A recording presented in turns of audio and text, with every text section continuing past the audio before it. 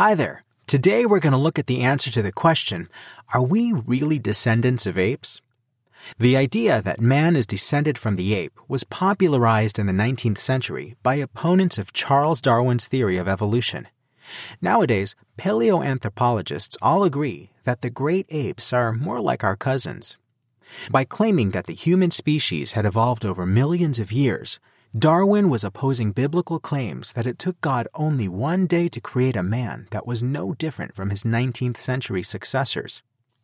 The polemicists in their writings and caricatures had gone on a rampage to ridicule the scholar who allegedly dared to claim that man, God's creation, owed his life to a common animal. But Darwin never claimed that man was descended from the ape. This claim was put forward by creationists to discredit the theory of evolution, but Darwin himself never made this claim.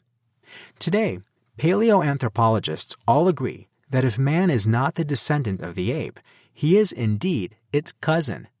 Man and the great apes, such as chimpanzees, gorillas, and orangutans, are closely related in that they all descend from a common ancestor. Currently, research has not been able to identify this ancestor with 100% certainty, but there are a few things we do know. This common ancestor would belong to the order of primates, which appeared about 60 million years ago. In the course of evolution, it would have appeared in Africa about 7 or 10 million years ago.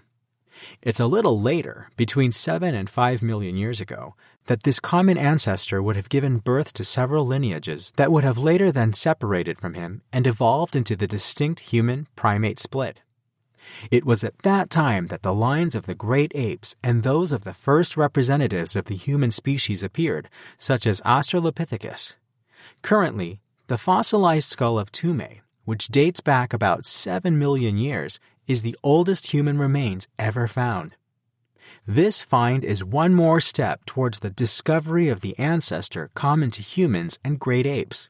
So even though man does not descend from apes, he does share the same genealogical family tree.